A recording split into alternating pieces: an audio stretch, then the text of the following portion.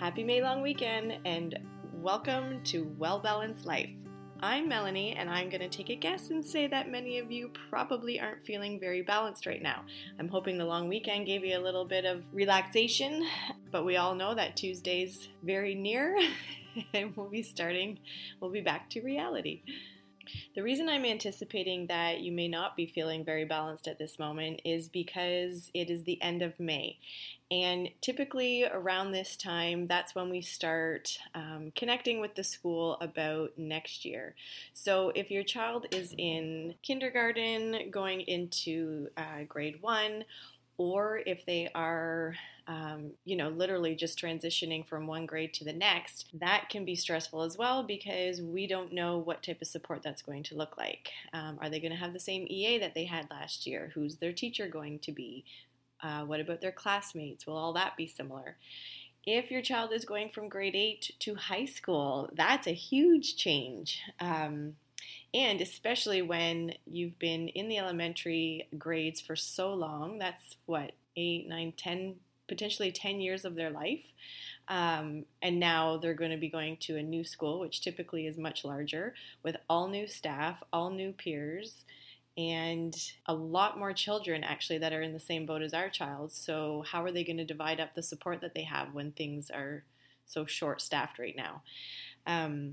And if your child is also having, some pretty great symptoms, especially aggression and whatnot, it's possible that the school board may be saying, you know what, we don't have the support to help your child at this moment to even allow them to come to school. So that can be extremely difficult, especially when we're trying to figure out how we're supposed to stay as parents and caregivers. How are we supposed to stay at home when we need to work to pay the bills? So knowing that the school year is about to end, all of your knowns are turning to unknowns.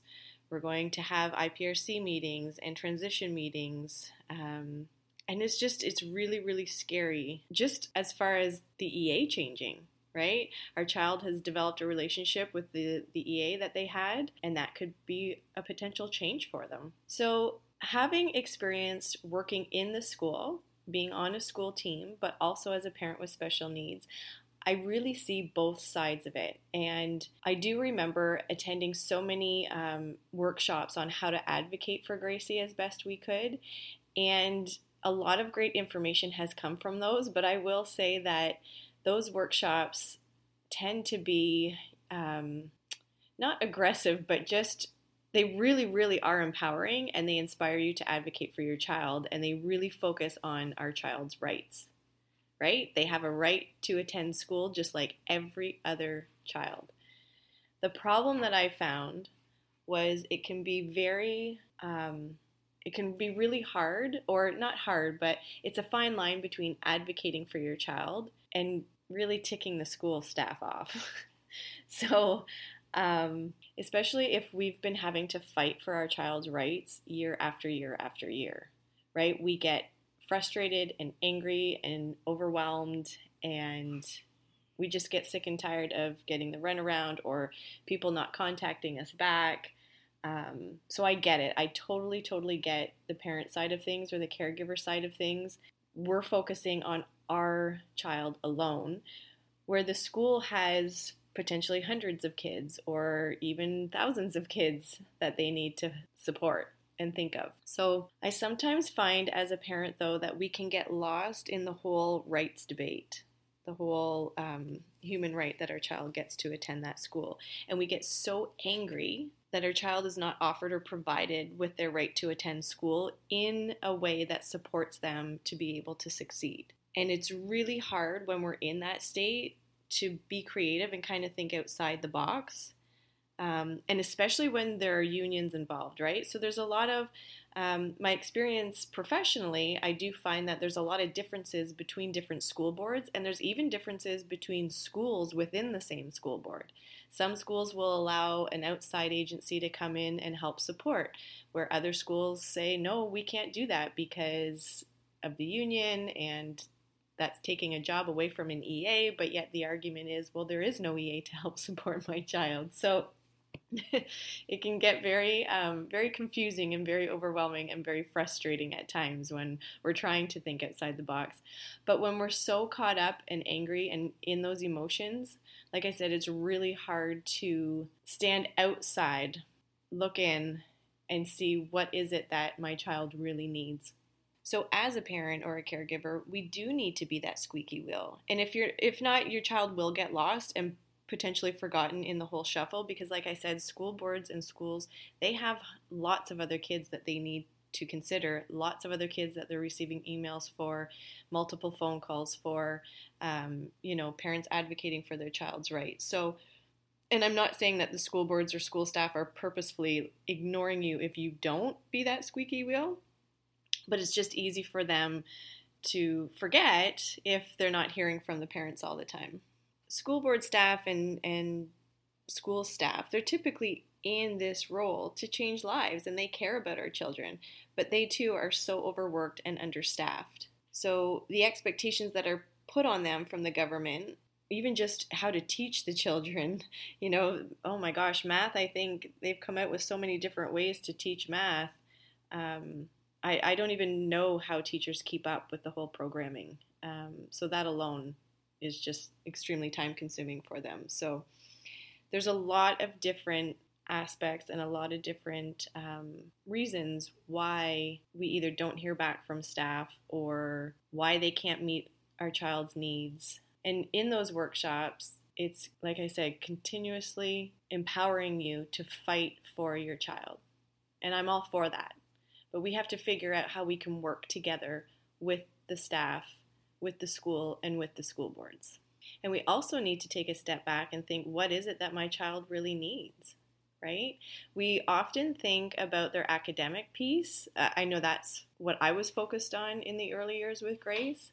And as the years went on, the gap was getting bigger. She was losing confidence like crazy. She had no confidence in grades 7 and 8.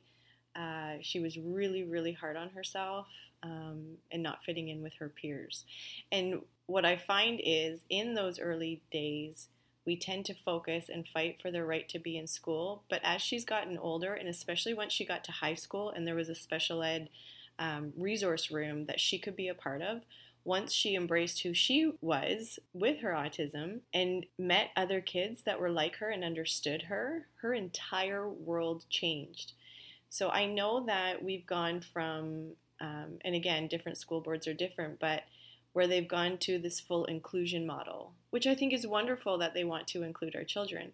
But when they don't have the staff to support our kids, inclusion, in my opinion, has not been beneficial the way they anticipated it to be. The teachers are doing their best with what they have, and the behavior symptoms, if you've heard before, I'll be alternating between behavior and symptom just because I know a lot of people use the term behavior because that's how they see it. And it is, but it's also a symptom of their diagnosis. So I do like to try and use symptom as much as possible, but the symptoms and the behaviors that kids are having in school these days are way more challenging than ever. And they have way less staff than what they need in order to support our kids. So safety is also a big concern as well.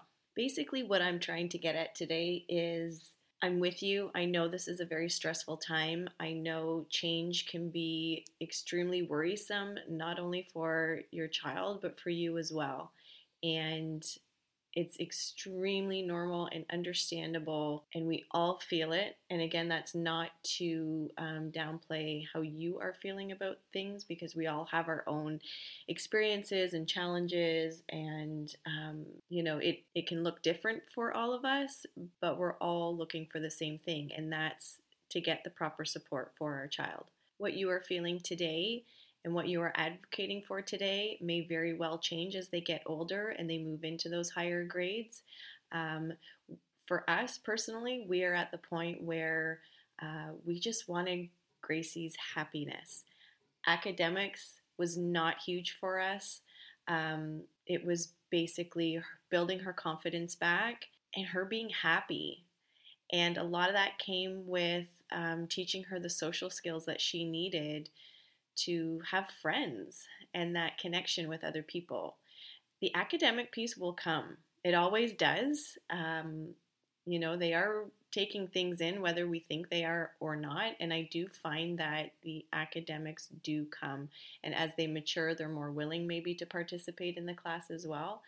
Um, but yeah, we just got to the point where we just wanted her to be happy and enjoy going to school. But if you're in the stage where you are needing one-on-one support for your child and the school is telling you, like, we're sorry, we don't have it, there are some ways to advocate. So the first thing I would recommend is having things in writing. So if you can send emails, whether it's to the principal or whoever it is that you're connecting with, make sure that things are in writing. It's always important to have a paper trail if you do need that for a little bit more stronger advocation later. But yeah, if you can set up a meeting, I always recommend having a meeting in May, June to talk about what's going to happen next year. And I know that the staff may not have a clue because they have to go through all that stuff in the summer. But it's always good to let them know what your concerns are, what your fears are, what your hopes are, and maybe help provide some strategies or have a solution. And then I always recommend having a meeting just before school starts in September. Like that last week of August, trying to set up a meeting then so you can discuss, okay, what is the first day going to look like? And by then they should know what type of support your child will have, and then you guys can go from there. But at the meeting, the first thing that I always like to do is show my appreciation. I let the staff know that I'm very appreciative for them taking the time to meet with us, especially after work hours. There was a strategy that was given to me years ago at one of the workshops where they suggested bringing in an 8x10 photo of your child, like a headshot or a school photo that they had, and taping it to an empty chair, especially if it's with school board staff.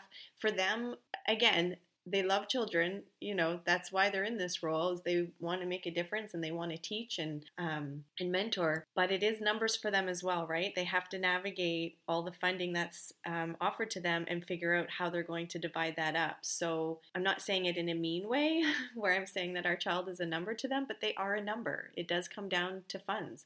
So if you bring that photo, stick it to an empty chair, that's just a reminder of who we are here for. Right? This isn't a number. This is our child, and this is who we need support for. So I thought that was a brilliant idea. I didn't have to use that because I did have a very close relationship with the school that Gracie was with. But it is just something to consider, especially if you're having a board level meeting. I always validate the school's concerns and their fears and their struggles that they're having to meet the child's needs. So validation, appreciation can go a really, really long way. And I think it's important for them to know that, yeah, I get that you're struggling with this too. So how can we work together? And let them know that you can be their greatest support and teacher when it comes to your child, right? You know them best. But in saying that, we don't always want to just eliminate the strategies or the ideas that the school might have, right? It can't be just, this is what I want, and this is how she needs to be taught, and this is what she needs. I do give those, but I also ask for their feedback. Basically, when I go in and I provide them with a list of strategies that can help, especially if we're struggling with something at school, like a specific symptom, I give a list of strategies, and then for basically strategies that have worked for us at home, but then I also have blank lines underneath that is for input from the staff, especially if the EA is present and the teacher who are spending the majority of our time with our child. I want to know, what has worked for you, right? This is what I'm suggesting. This is what helps us at home. But I also know that the environment is very different. So we have to come up with some strategies that work within the classroom with 20 or 30 other kids. So it's always good to give your input, but allow for feedback and allow them to provide their thoughts as well. I always like to set up some regular meetings, follow-up meetings, especially if things are really challenging at the moment. And especially if, like I said, especially the school board staff are extremely busy around this time. So it's really important to set up a meeting, an actual date and time when you're in a meeting. So before you leave that room, let's set up a time where we can have a follow-up meeting and make sure that that gets scheduled. That just helps to not fall through those cracks. And another thing to remember too is our kids do present very differently at home than at school. So if the school is saying that things are great and they don't need that support, and you're like, there's absolutely no way, they must have that support, they're not lying. You know, I know you might, it makes sense that maybe you would think that because, you know, they don't have the support and what else are they supposed to say? But they really do. You know, I was terrified. Gracie's support just kept getting pulled and pulled and pulled, especially in high school, to next to nothing. And I'm not saying that it was all perfect. There were some issues that arose, but when they did, then we dealt with it and the school helped us. But Gracie also had this learned helplessness that came with having an EA at all times. So there was always somebody looking out for her, whether it was an EA or, you know, a teacher. There were always staff around in the school that could keep an eye on her when she didn't have that one-on-one support. But it really did allow her independence to just flourish. And I was not anticipating that. That was a big shocker to me. And it was very scary at first. But as we saw her growth, it just became incredible. So I know through our experiences, we're going to have some bias of whether or not there is truth to that. But yeah, I have seen it on both sides. So just know that, yes, there's always somebody who you may not feel has your child's best interest at heart, and they might not, right? There's people in every single position in the entire world, whether it's, you know, where Gracie works at McDonald's, or it could be Foodland, or, you know, in every position that I've ever had, there's always somebody who you wonder, why are you in this role? But for the most part, we take these jobs because we love what we do, we want to help others, and we want to see them grow. And I think we can all get caught up, whether it's parent, caregiver, staff, just in the day-to-day stress of trying to support our students and our children with very little funds to provide that. So I just wanted you to know that I see you and I feel you, and I know that this can be a very stressful time. And I'll have to listen back to this to see if it's organized in a way that was supportive for you. But if anything, I hope this episode just lets you know that you aren't alone. And I know I say that after every podcast, but I truly mean it. You are not alone. And, you know, if you need some support, feel free to send me an email. It's wellbalancedlife@rogers.com, and I'd be happy to help you if I can. But I just wanted to remind you that you have every right to feel the way you feel. I just want you to know that we can get much further. Being kind can go a very long way. So if you are angry, give yourself 24 hours to respond. Give yourself that 24-hour rule where you're not going to respond when you're angry. And sometimes that can work for people, but keep in mind, if your child's in elementary school, that's 10 years that you're going to be working with that school. And then they've got high school, which they can attend until they're 21. So several more years where you're going to be working with that school. And if it's within the same board, that's like a lifetime. So we want to do whatever we can do to make sure that we work together.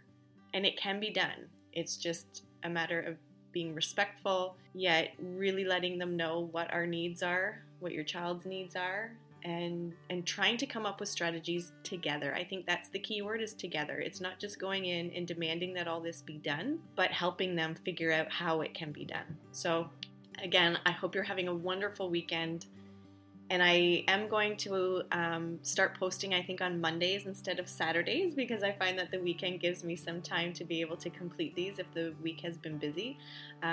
So from now on, expect the podcast to show up on Mondays potentially.